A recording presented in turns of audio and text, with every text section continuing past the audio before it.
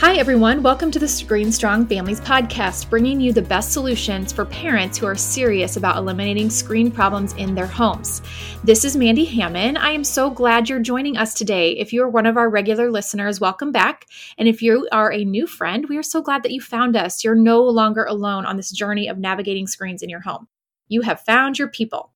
So speaking of like-minded people, in my role as Screen Strong's ambassador liaison, I have the great honor of meeting people from all over the globe who are passionate about rethinking screens, and they're passionate about educating others as well. Our potential ambassadors find us through online searches, our website, Instagram, and even this podcast. They are individuals who are passionate about saving kids and bringing education and awareness to their communities around this topic of being screen strong.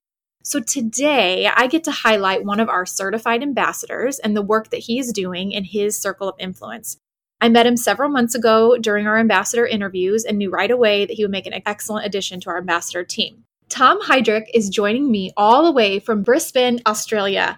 He has just completed his final semester of Masters of Educational and Developmental Psychology and will soon be registered as a fully licensed psychologist in Australia. So welcome, Tom.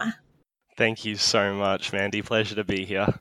Yes, I'm so glad to be finally getting this podcast out there because I know since I interviewed it, I thought you would make a great podcast guest. So I'm excited for our audience to hear from you today. I'm going to let you kind of start us off and tell our audience a little bit about yourself, kind of the journey that you've been on with your education and where you're practicing now. And we'll kind of start there and we'll go from there. Yeah, sure thing. So I am, as you said, wrapping up my last semester of my master's in psychology. That has taken the last 2 years. Prior to that, I had to do what we call an honours degree over here. So that's where you actually investigate a particular area and write a thesis. So I got really interested in personality trait narcissism, which, funny enough, has quite a crossover with technology in the modern world. And then before that, I did a Bachelor of Psychological Science. And prior to that, I had another life working in corporate business, which I did for about 5 years after I graduated my first degree in business. And really loved that, got to do a lot of travel, meet a lot of people. But after a period of time, I had this growing sense that I just wanted to do something that felt more personally meaningful.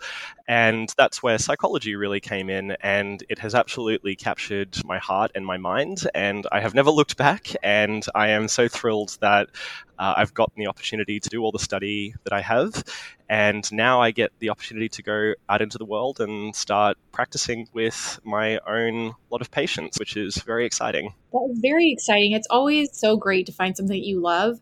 I mean, that's what I think now of Screen Strong. You know, when I found Screen Strong as a mom, I didn't have any idea that, 3-4 years later, I'd be here doing this. And I just love it. It's just amazing when you love your job and love helping people and what you get to do. So tell us, how did you discover Screen Strong in your, on your journey and as you kind of dove into the technology side of things and how screens were affecting people? Yeah, sure. So I came across Screen Strong in June this year. I actually went back and had a look. It was the first day of June, and It was in the context of a group project that I was doing with 2 other master's students, and we were investigating the impact of technology use on the development of the brain. And we had to do a lot of research in order to put together a 20-minute webinar that we recorded together. And as part of that, one of my fellow students sent me a link through Facebook Messenger and said, hey, look at this podcast that I found that is talking about dopamine. And it was, I still remember, episode 151 of the Screen Strong Families podcast. It was with Dr. Dunkley, and she was discussing with Melanie the impact of dopamine on the brain and behavior, and how screen exposure really was artificially elevating these dopamine levels to extraordinary heights. Something just sort of clicked in my mind, and I became really interested. I think the thing that hooked me, though, was when I first clicked play on that first podcast and Melanie came on and she does that lovely intro line where she says, if you are a new friend, we are so glad that you found us. You're no longer alone. And there was this feeling of warmth that really radiated through my AirPods, and I just sort of felt this real sense of, wow, okay, this lady's got me. She knows what she's talking about. She's really holding me in this safe space, and I don't feel alone. And from there, I was just really in raptures. I just was sitting back and listening to these two really, really smart ladies talk about complex neuroscience, but break it down into terms and metaphors that made so much sense. And I got to the end of that first podcast, and I thought to myself, "Yep, this is something that I need to get in amongst." Oh my gosh, I love that. See, I don't even know if I knew that whole story behind that. And I think that's so cool. And, that's what we hope, that, because the reality is a lot of us here started out, we're just moms, and we're just concerned about the kids of this next generation, and that's what Melanie brings, that plus so much more to the table with, how she presents all of this. And that's what got me too as a parent. I'm like, okay, this makes sense. She's telling me in a way that makes sense, and I can understand the science, and I'm not a sciencey person. So well, great. So how have you been able, I guess, tell me whatever you want to tell me about your journey with Screen Zen and technology. So you kind of tapped into Screen Strong's resources. Obviously, you were already researching on your own as well. What were some of the things that you were finding at that time? And were they surprising to you, or, confirming what you already thought? Yeah. Look, I think I always had this implicit sense, as most of the listeners of this podcast probably would, right, that when we talk about screens and technology use, there just seems to be this unspoken component of their use in terms of the negative side effects. And I was really interested to stand back and look at, I guess, all of society through this lens of what aren't we discussing in terms of the unwanted ramifications of technology use, and how does that play out in human development? A big part of my master's has focused on developmental theory, so we're really interested in authors like Bronfenbrenner, who is interested, I guess, at how different factors at all different levels of society impact people. From that lens, right, if I was thinking about an average young person that was coming to see me in clinic that was having behavioral problems, sleep issues, school refusal, maybe just a lot of conflict between siblings or parents, it was so amazing to just come in with a question, does screen use look like in your home? And I was just getting these consistent responses that, yeah, we feel like they're on the screens too much. It's always a problem when we try and get them off the screens. There's always a fight. Or we found that since he started online gaming, he's just not interested in going out and socializing with his friends anymore. Or, we've noticed that since she got involved in that group chat that she seems a lot moodier or just unhappier about things, and is always commenting on her appearance and her clothes. And, it seemed to be so pervasive. So I was really interested, I guess, in this systemic impact of tech use. And the more I got into Screen Strong's resource trove, which is a godsend, by the way, I felt as though I sort of was partially cheating through that subject, because Melanie and the rest of you guys over at Screen Strong have just done such a fabulous job in curating this library of incredibly valuable research. The more I read, the more I consumed, the more I was thinking, gosh, why has this been sort of under our nose for all of these years, but nobody is talking about it? Even in the psychology classes, we're learning the science of how things can go wrong. But in terms of the common risk factors, tech use is just not something that is made a big deal out of. Certainly not to the extent that I think it should be. Well, and I agree with you, but why do you think that is, in your professional opinion? I mean, being in that world that you're in, why do you think they're not talking about it? I think part of this is that it's such a novel problem. This is the first generation of parents that's really ever having to deal with this issue. And so there's no intergenerational wisdom to be passed down on how to go about managing this.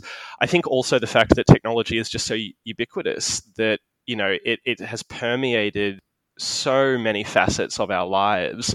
I was even sort of reflecting over the weekend with some friends. We went out for breakfast, and it's now the norm that you sit down at a table and you scan a QR code on your phone and you're ordering and paying right from your device. And so the only time you really get any interaction with staff is when they come over to drop the food off or, pick up your plates.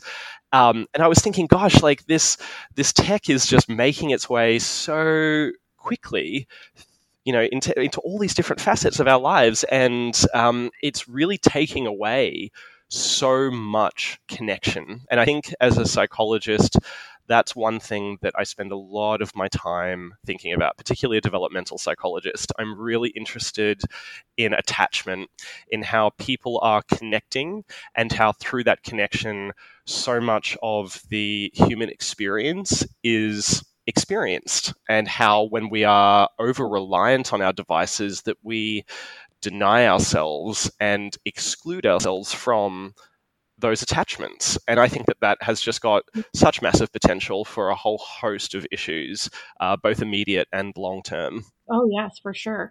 And, at Screen Strong, we're always talking about family attachment being the number one critical need, for development of a healthy brain, that family attachment and belonging is so, so important. So I'm assuming the answer is yes, but can you think of any examples or, I guess, times that you saw, and you could point it right back to that? I always tell parents, the family attachment starts to go away the second a phone is introduced. Like the second a child has that device in their hand, the detachment starts. Would you say that that's true in your studies and what you've seen? Yeah, absolutely. And I think this is a point that needs to be more frankly and openly discussed in all contexts, because I don't believe that there is a level of screen exposure that doesn't carry with it some kind of risk. Now, that's not to say that there are not valuable uses and applications of technology. Absolutely they are.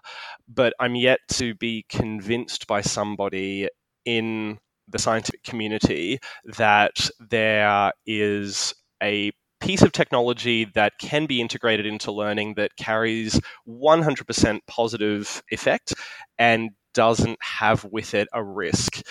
And I think one of the risks that you guys talk about quite a lot, which is so, so important, is around this idea of self-control, of the wiring up of the frontal cortex. And we know that, it takes until we're about 25 before that physical maturation has occurred.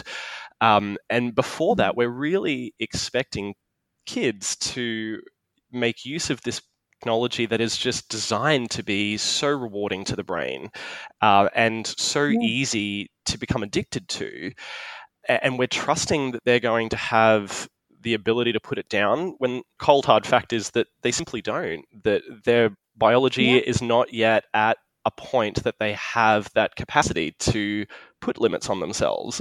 And this is probably one of the aspects of adolescence and human development that is, most challenging. That adolescence is a tricky time, and there's so much already going on. I think that it's frankly unfair of us as a society to hand these shiny toys, essentially, because this is how they're being used to these kids, and then asking them to please be responsible, please self-limit, please don't allow your use to get to a space where it's producing unwanted or unhealthy side effects. Yeah, I agree. So here's a question too that I thought of. So how would you say, because we don't always talk about this either, but how do you say parent use of screens is impacting attachment with their kids?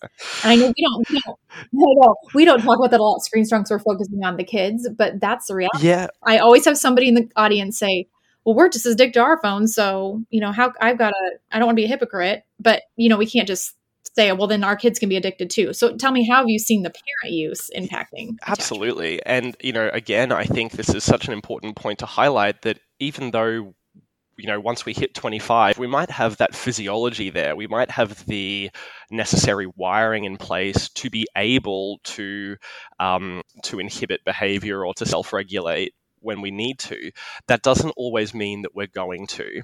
And we see this with adults, with parents, across all sectors of society, right? Is that it's using that same underlying neurobiology. It's using those dopaminergic pathways that are being lit up again and again and again, and they're addicting to all brains. So, an example that I'll get in clinic is of the really worn out parent that comes in, cost of living is incredibly high. This idea that we've got the stay-at-home mum as a given, or a stay-at-home parent as a given, I think that that's quite a luxury these days, because so many families now have to have both parents gainfully employed to afford the cost of living. And so it means that we've got reduced supervisionary resources. We've also got parents arriving at home who are incredibly exhausted. And, the proper, in air quotes, proper way, I guess, that we would like to see that evening routine go is together time, chances to talk about what's gone on through the day, to debrief, to provide that attachment and support. But of course, people are so fried by the time that they get home that there is that temptation to do the easy thing, the thing that the brain craves, which is to veg out and to do something that is low effort, high reward, which is to make use of these screens. And so I think the parents get really easily into this cycle where the kids will go off and amuse themselves, and they're quiet and they're in their rooms and they're not fighting or bickering or bothering me. So everything's sweet. And so I'll go over here on the couch and have my veg out time. And the problem is that the more times we go through that routine, the more ingrained it becomes in our neurobiology, and the more that we're just going to revert to those patterns of behavior. And so it really, I think, is about empowering parents to say, look, we know that this is challenging. We know that we're asking a lot, but essentially the only way to get back to that space where you and your kids and your whole family is connecting, where people feel heard and validated, where they feel as though they've got the emotional resources within their family to call on to help them through, that's only really going to be present once we take away these massive distractors, these massive sources of disconnection. Yeah, no, that's so true. That's so true. Thank you for just kind of explaining that. Because I think, a lot of us adults can relate to that. And I mean, I even can. I have 3 teenagers, and, there's still tempting times that I just want to sit there and look at memes on Instagram. I mean, I'm the screen time, but like we all do it. And it's like, you have to be mindful of putting it down and connecting as a family and eating dinner together and doing those type of things. So here's another question for you. Do you, off the top of your head, have any firsthand examples that you've experienced with someone improving their mental health by detoxing from screens? Like, is this something you've seen a lot in your practice so far, and patients that you've seen? Is it something you suggest to people, and do they do it, and have they seen positive results? I can absolutely tell you that yes, that people do improve when the technology use is limited, and we really addressing what I would call it the underlying issue, which is, what is this replacing? I always find that, if we're coming back to that idea of attachment, we're always operating from a place of need as humans. So every behavior that we do is to satisfy some kind of innate need. So if, you go and grab something from the fridge, it's to satisfy hunger. If we're grabbing a phone or a device, we might be looking for connection. We might be looking for validation. We might be looking for something to cure us of boredom. So in clinic, I'm always looking for, what is this screen use really, what need is that meeting? And how can we find something else to meet that need? Now, in terms of success stories, the ones that I've had the most success are the younger kids. And I think this stands to reason because the longer an issue has been going on for, the more, again, ingrained it is into our patterns of behavior, into our neurobiology. So although we are neuroplastic and we've got the potential to change those connections and change that wiring, the longer that wiring is in place, the harder and more treatment resistant those behavioral patterns can be. So it has really highlighted for me that when I get clients in, one of the first things that I'm addressing in our work together is their screen use and trying to get an idea of what does that look like in your home? How long? How often? Are we doing it together, or is it a separate siloed activity? What are we actually engaging with? And it's fascinating the variety of answers that you'll get from some parents who are really on top of it, and they're aware of the potential negative consequences, and so they'll try and be with their kids. And I think, again, drawing on some of the resources you guys have created, that is where I think screen time really should sit at a minimum, is that it should be a co-viewing activity, and it should be based on some kind of outcome, usually something educational. So when I've taken client systems, like those family systems, and we've looked at those needs, we've found ways for those needs to be more adaptively met, and we look at where is there potential for more screen usage to be done together under parent supervision, that's where I've had the greatest level of success. I would also say that getting kids involved in their local communities, however that occurs, has been really successful. I see a lot of neurodivergent kids. There's a massive increase recently in developmental psych, or all areas of psych really, in the diagnosis of things like ADHD and autism.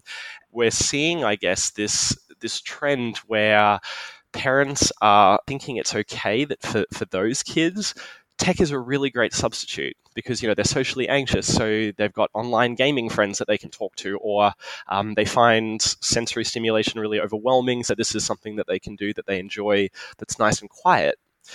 And it's in those moments where, you've really got to be supportive, but empowering at the same time, and say, look, I can see that you're trying to do something that is so positive for your child. But did you know that, these are the potential negative consequences? Look at this research. There are other alternatives. I think once you empower parents with that knowledge that things like, movement-based activities are one of the best remedies for hyperactivity, impulsivity, that if you get them involved in local sporting teams, that's going to be so great for them. I really would encourage people to go and listen to the recent podcast with Melanie's daughter, Melissa, where she talks about going through high school without a phone or without a smartphone and being so involved in her sport. And I was sitting there listening, being like, yes, Melissa, that is like so great, because she was developing those connections with her teammates, those physical skills. So, and now is able to reflect and say, wow, my childhood was so uncomplicated by comparison. There wasn't any of this drama and this cattiness between friends, and people actually came to me and asked me for advice. It's really about showing parents, hey, this is achievable. It's not going to be easy, because we're essentially breaking a cycle of addiction, as we would with, alcohol or drugs or anything else. So you're going to get some blowback, and it's not going to be the most comfortable process. But I promise you that at the other end of this, there is a life that is less conflictual, that is filled with moments of thriving, and that is really characterized by a better sense of psycho-emotional health and better connectedness between people and between families. So I think that's just a really positive message to be able to offer people. Yeah, no, thank you. That is just you encouraging me. I love that you just said, and I want to repeat this so that we can just repeat it so parents can hear this again, but I've not thought of it this way. If you're facing a child who is addicted to their screen in some way, and you're struggling with this, I love that you said, figure out what need is the screen meeting.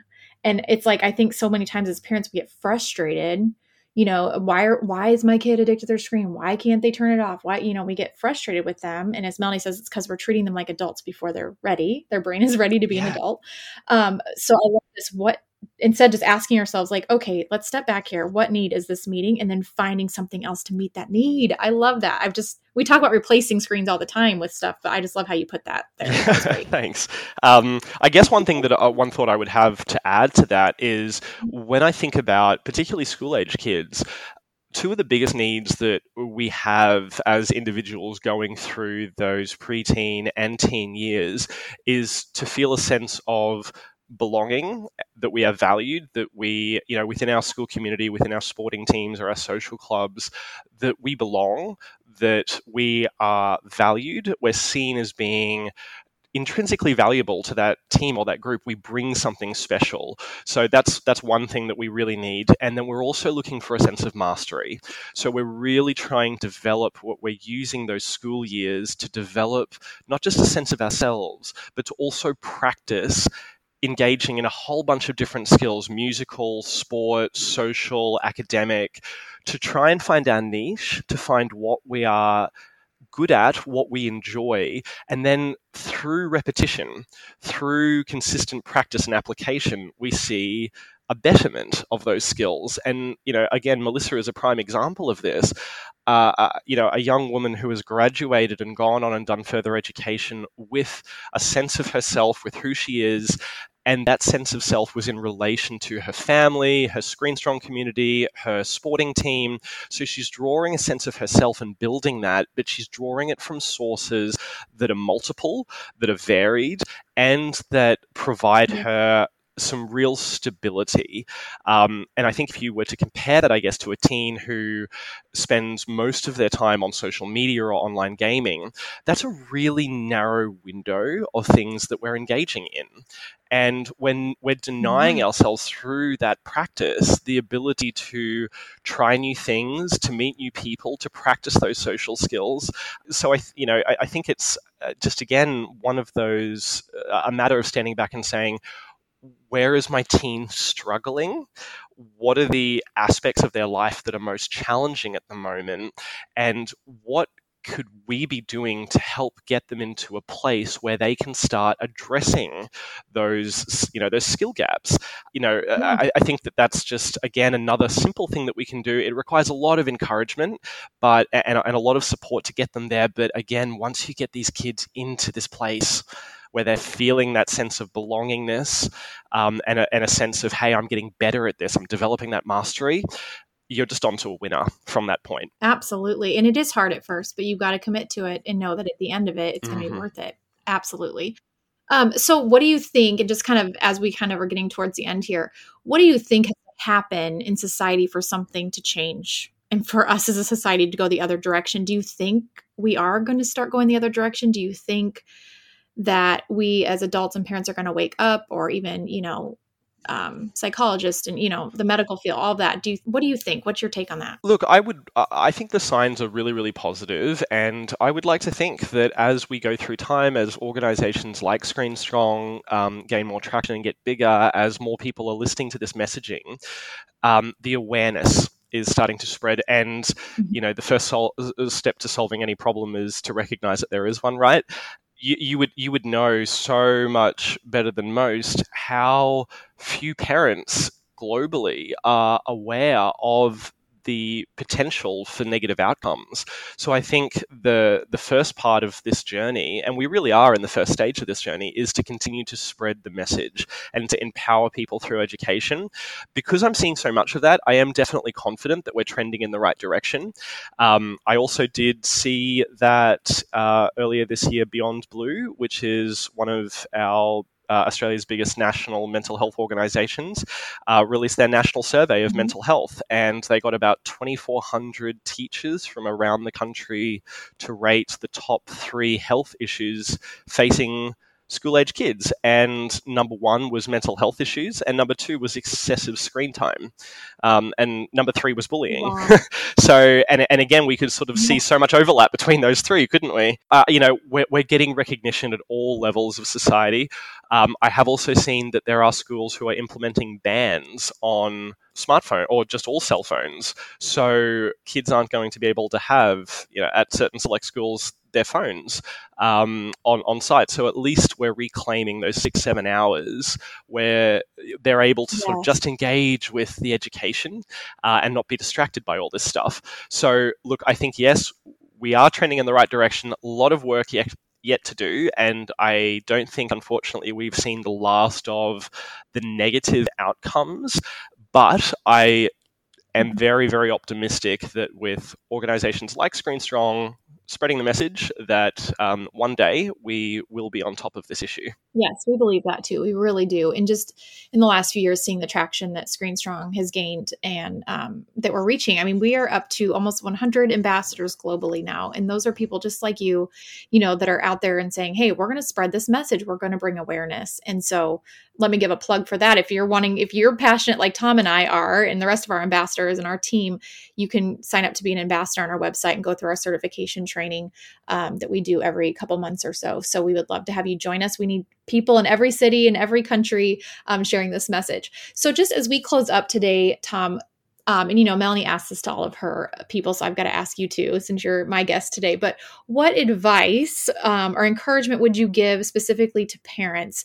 Maybe they haven't given screens yet and they kind of know, I don't want to give them, or maybe they're in the thick of it. Like what advice would you tell parents around this? My biggest piece of advice is to plug into Screen Strong, because there is just so much there, and I could not possibly summarize all the wisdom and wonderful evidence and advice that's contained there. So definitely jump on to Screen Strong and start educating yourself, because there's just so much power in that. In terms of a personal kernel of wisdom that I would offer, for parents to feel like they are enough, that they do have everything inside of them that they need in order to be the coach that their kids need. Your kids don't need a friend. They don't need someone who's going to say yes to every request and to cave on the smartphone thing because all my friends are doing it. What your child needs is someone who is going to be thinking about their best interests long term. That is your role, and you are so capable of doing that. You have everything that you need to do that job effectively and super well. I think just allowing yourself that space and that patience and exercising that kindness towards yourself, that you're not going to get it right every time, and psych research says you don't need to. We're very big believers in the good enough parent. Some stats will say 30% of the time you need to get it right. So I think that is super encouraging. That, if you're only getting it right once every 3 goes, we need to ditch this idea of perfection. We need to ditch this idea that it's going to be a pretty painless process, but we do need to feel strong and empowered in our own wisdom as parents, combining that with the wisdom of organizations like Screen Strong, and going in there with the mindset that my teen may not like it, but one day they will turn around and thank me for this. Oh, wow, Tom. I am encouraged as a parent today. I really am. Thank you so much for just being so encouraging and loving. And, you said that about Melanie when you first found our podcast, but I know people listening to this episode today too are going to hear it in your voice and just in the encouragement you just gave. I feel like I want to post it somewhere in my office. Like, I only need to get it right 30% of the time. It's a really strong message, right? Yeah. It just takes off just a load of pressure when you think you've got to do everything perfect and you don't want to ruin your kids. We're all doing the best we can with the knowledge that we have. And so thanks so much for being here today. It's been my absolute pleasure. Thanks for having me. Thank you, everybody, for listening today. I hope that you leave encouraged. I definitely am. I hope that you are even motivated to make even just one small step towards becoming a Screen Strong family if you're not already. And if you already are and you're already on this path, then just, we hope that this encourages you just to continue on this path. We would love to see you over on Screen Strong Connect, which is our online forum for families that is off of social media. It's really simple to join by going to screenstrong.org. And then we have Screen Strong Connect Plus, that's a subscription level that you can subscribe monthly and get even more information and webinars with Melanie and Dr. Stacy and some of us on the Screen Strong team. We are on social media though, so if you do want to find us there, our Facebook group is called Screen Strong Families and our Instagram is @BeScreenStrong. Obviously, we would love for you to subscribe to this podcast and share it with a few friends to encourage them. And like I mentioned, if you want more information on becoming a Screen Strong ambassador and being trained to spread this message and do your own workshops and speak for us, you can find that information on our website, screenstrong.org/ambassadors. Remember, we've got your back and we are here to help you remove the screen conflicts from your home. So until next time, stand up for your kids, stand out from the crowd, and stay strong.